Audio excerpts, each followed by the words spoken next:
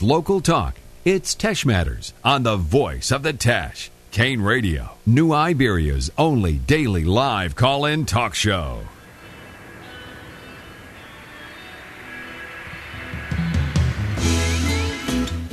Almost 33 minutes after 10 o'clock, our Mellow Joy coffee time. My pleasure to welcome back into the studio Kristi Blanchard, Registrar of Voters here in Iberia Parish. How are we doing, ma'am? I'm great. You know, I appreciate you coming by today. I remember looking in the paper a week or two ago and seeing this insanely long list of registered voters who may have fallen off the rolls, and I was wondering if I was reading this right, and I appreciate you calling to talk a little bit about that, first and foremost, I guess. Yes, so what that was is all the inactive voters that have become inactive due to a piece of mail that we received back from the address that they're registered from. So I received one. I noticed my polling place has changed. Did everybody get one of those or just changes? Okay, so that's probably two different things. Okay. So with reapportionment happening and since starting last year with the reapportionment process, several people have got ID cards, several ID cards. So, reapportionment process takes 3 to 4 years to be completed. So, with the state calling the election last year, people were given ID cards based on the precinct changes then. And then again, now in June, we mailed out more ID cards because reapportionment is in that process of changing all the precinct lines. So, no, not everyone got a new ID card or that letter. So those people who have gotten the new card, you're correct. It does say their new polling place, or it could possibly be the same place. They could get rid of their old cards and keep that one. Next year we'll have the parish council part that part of reapportionment will be done then. So generating cards again. Mm-hmm. But, so what happens with that, though, that's the process for the inactive. So we mailed out all these ID cards, and people aren't at the addresses they're registered from. So we get the mail returned to our office. So the staff and myself, we take these cards, and we have to make we investigate. We see why it came back. Was it our error? Was it, what is it? So we can fix it if it is our error, and if not, then we have to make that person inactive. So, and again, when we do that, it generates another piece of mail to that person. Sometimes we get a sticker saying they are at this place or that place. So we try and contact the person to let us know, hey, where you at? Do you need an update for Iberia Parish? Or are you out of state, out of town, register in another place? So our staff does what they need to do for that particular voter to get their registration up to date if it's in Iberia Parish or another one.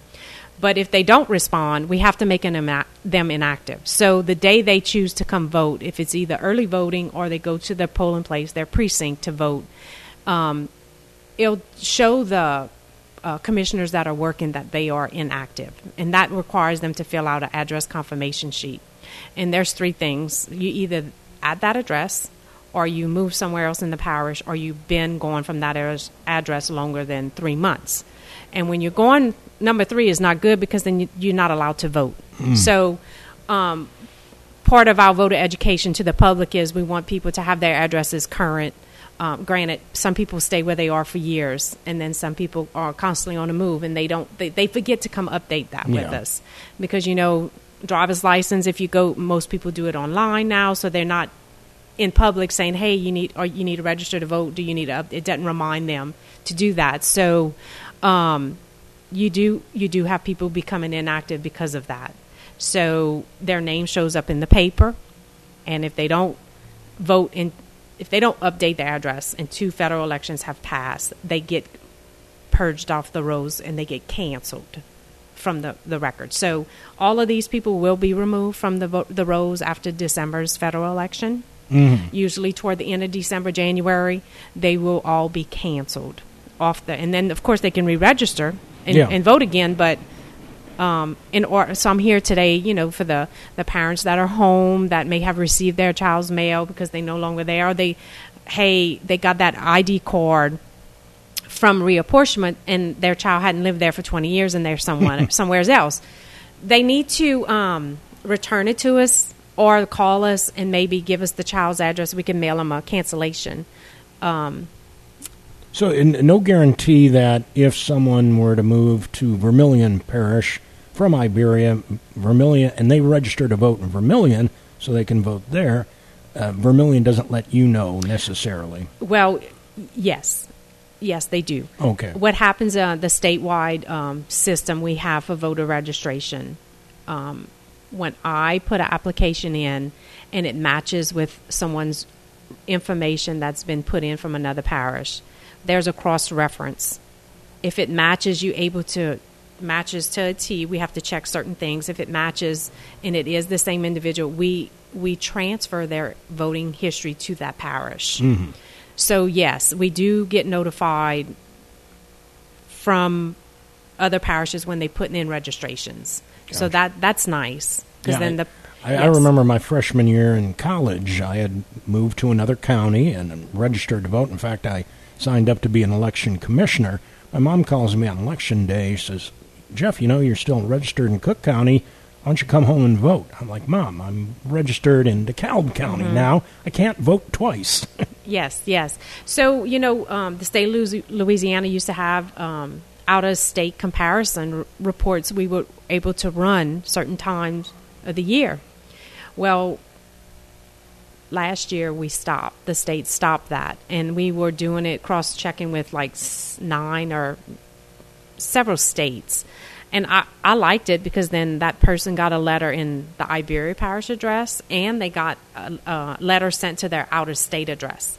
And they could tell us, hey, I am here, or they might have moved again. But I like that process, and I'm not really sure why the state stopped. But I liked it, and I thought it helped to clean up our records. So, yeah.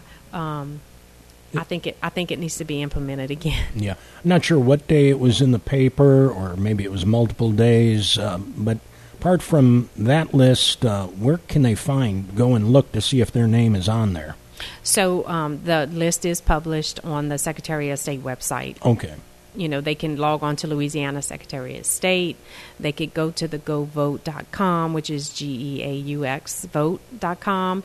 And they can find that list, and they would go to the tab Election and Voting. And granted, there's tons of different places to go, but the list is listed. It may be even right at the top, inactive voter lists, and then they would probably have to choose Iberia Parish. Sure. But they could see their name. And the list is broken down by cities. So, it starts with Avery Island, then Broussard, and then it goes down, Delcombe, so on, so that you look A to Z by last name. For a person maybe or your child that was registered with you at your home address. And basically they just call our office, and we can mail them something, or they can come into the office to update. They could email us. However, we need to clean up the list and get them re-registered. So our voter registration, it's been anywhere, when I started working in the office, it was at 49,000 voters.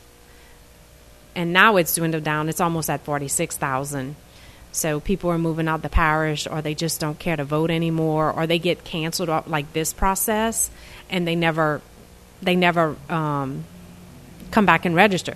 But I do believe a lot of these people who are on here have moved. Mm-hmm. They've moved on to out of state, maybe because of jobs or college or deaths? Get married and stuff. So deaths, we work deaths every day. But we do miss some due to the fact because the individual dies out of state. Mm. Again, other states aren't required to notify the registrar's office, but through Department of Health, I think they may do some kind of cross with them. And then once a month we get a report from Department of Health and Hospitals, and we're required to work that report to take and remove anyone we have missed. Gotcha. So, and then of course by then we start running and looking for the obits, and that way we can have that with their record, to prove that that is that person. So, yeah, but we work it on a daily basis, and then once a month we get a follow-up from Department of Health and Hospitals. Okay. We know there's some dates you wanted to mention as far as voter registration and making sure you are up to speed with the registrar's office. Yep. So for those who don't know, in the fall we have 2 elections scheduled, November 8th and December 10th. So it's federal, so the November 8th will be on a Tuesday, and any runoffs would be December 10th. So for that November 8th election, people who want to update their record or who need to just register, the books close 30 days before an election. So the close of books is that October 8th. Well, October 18th, you can register. People register online, so it gives you a little bit headway. So the in-person and mail is October 11th, and the people who register and like to use the online process is October 18th. We have the process where people can request ballots to be mailed to them at home if they qualify for it. There's a deadline for that application to be in our office so that we can mail you something to give you enough time to get it to you to vote it and mail it back. So those dates, and then of course early voting. Everyone likes to early vote now, which is in the office at the parish courthouse in the Register of Voters office. That'll be Tuesday to Tuesday, which is October 25th through November 1st. They can come vote, and if they miss those dates, again, you would go to your polling place. And last year we had reduced them to 37, but they're back up. We have 74 now precincts. So all the old precincts are open, and we have some new ones that have opened. And they would go November 8th, and the polls open at 6 because it's a federal election. And again, then the runoff would be in December, depending on who would possibly be in runoffs, from the federal U.S. Senate, U.S. Rep on down. Yeah, with so many candidates for Senate, and I know Clay Higgins has a bunch of challengers, too. And so is it possible there wouldn't be anything on our ballot December 10th if there were no need for runoffs, any amendments, things like that? I'm not sure. I know we have 8 constitutional amendments on the November one, and we have a city prop and a parish prop. That'll be on this first ballot. Not sure about December. Okay. But it's still likely to have a runoff in one of those races. Yeah, and we have a few school board races, so that's right. About half District of them? 10 has 3 people running, so there's a possible runoff there. So everyone else is just 1 and 1, 1 against 2 people, and then the federal level, there's tons of people on the ballot. So, and then we have appeals court, public service commission, and then all the school board people, and then these constitutional amendments. There you go. It's going to be a busy ballot in November. Yes. And I always try and encourage folks to go, and you mentioned govote.com or the GoVote app, easy to install and see exactly what's on your ballot. Because one parish, one parish district will have a different ballot than another one. So. Correct, yeah. We would just, we had one staff member earlier this morning unpacking our ballots. We received them. So we have 14 different ballot styles that we have to mail to individuals who are in the program, which that has grown since COVID. That has grown. We're over 2,000 ballots that we have to mail every election. Especially when it's parish-wide, everybody gets a ballot that's in that program. So, so we have 14 different ballot styles, that we have to make sure that person gets the right ballot. Yeah. Yeah. Obviously, 2020 was a challenge because of COVID.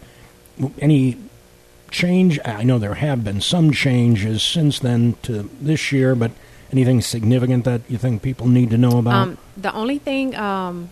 the protocol and stuff as far as masks and all that pretty much has lifted. But, of course, you're welcome to come into the office with your mask. And we're going to still have all that provided for individuals, the sanitizer and all that, just because it just makes it for a cleaner place, Mm-hmm. But the nursing homes, the people we vote at the nursing homes were changed to mail ballots. And this election we have converted back. We will be going back to the nursing homes to assist the people that's in the program there so that they eligible to vote, because we're allowed to go back into the homes, the nursing homes. So that has changed, but everything else is into place. We had a form emergency for COVID if you had COVID and weren't able to go. I don't recall that form will be available for this election if it's still in place. But if they could always call my office and, if they question, we can definitely find out to see, if they're able to request a ballot to be mailed to them due to COVID. Yeah, good idea. Another reason perhaps to vote early just in case you find yourself with COVID on Election Day. Correct. Yes. Correct. Anything else going on in your office? No, we're preparing for the fall elections, and we're still dealing with a little bit reapportionment. We'll have tons of maps to recolor and move our lines and stuff like that. Voter education will be coming up, and with schools starting, we want to get into those schools, and we want to get the 17-year-olds and up registered to vote. So, yeah, definitely, we want to do that. Very good, very good. Shifting gears a little bit, you're also very active with the Teche Growers Association and the Sugarcane Festival. Glad to see that coming back, I guess. Yes, yep. Everything's starting to fall back into place. We have a kickoff event Friday night at the Harvest Room, which is right off of Main Street here, which is honoring all the honorees for the Sugarcane Festival. Mr. Iberia, the Grand Marshal, and all of those will be honored Friday night to represent the festival at the end of September. Yeah, but everything's fallen into place. It's a full-blown Sugarcane Festival with Fado Doughs Friday and Saturday. All our parades will be rolling just like it had been. The fair will be downtown in Bonley Plaza. Small fair, but we'll have it there. Mm-hmm. But, we're back. Good. Good to hear. About Friday's event, tickets still available? Yes. Mm-hmm. Tickets are available. How do they go about getting them? They can call the festival number that's on the website. They can contact any board member to get tickets, to go Friday night. Yep. We have a band playing, and it's a little social. Yep. Tell us about that facility. I believe Teche Growers Association. Yeah, Teche Growers. Bought it? So we have the building, and we rent it. We rent the hall out. And we named it. We finally have a room. It's called the Harvest Room. So we rent that out, receptions, small parties, baby showers, meetings, school events, banquets, that kind of stuff. So we're renting it.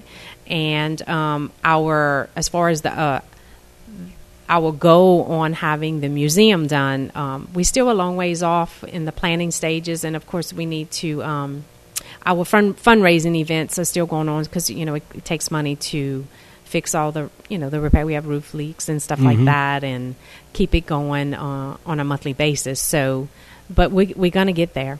Very good. So looking forward to it. Anything else you want to add before we let you go? That's it. All right. Thanks for having me. No, always a pleasure. We'll look forward to the festival. We've got another festival in the parish coming up this week, and I believe Tammy Gordon with the Port of Delcombe going to join us to talk about it. But Kristi, always a pleasure. All right. Thanks, Jeff.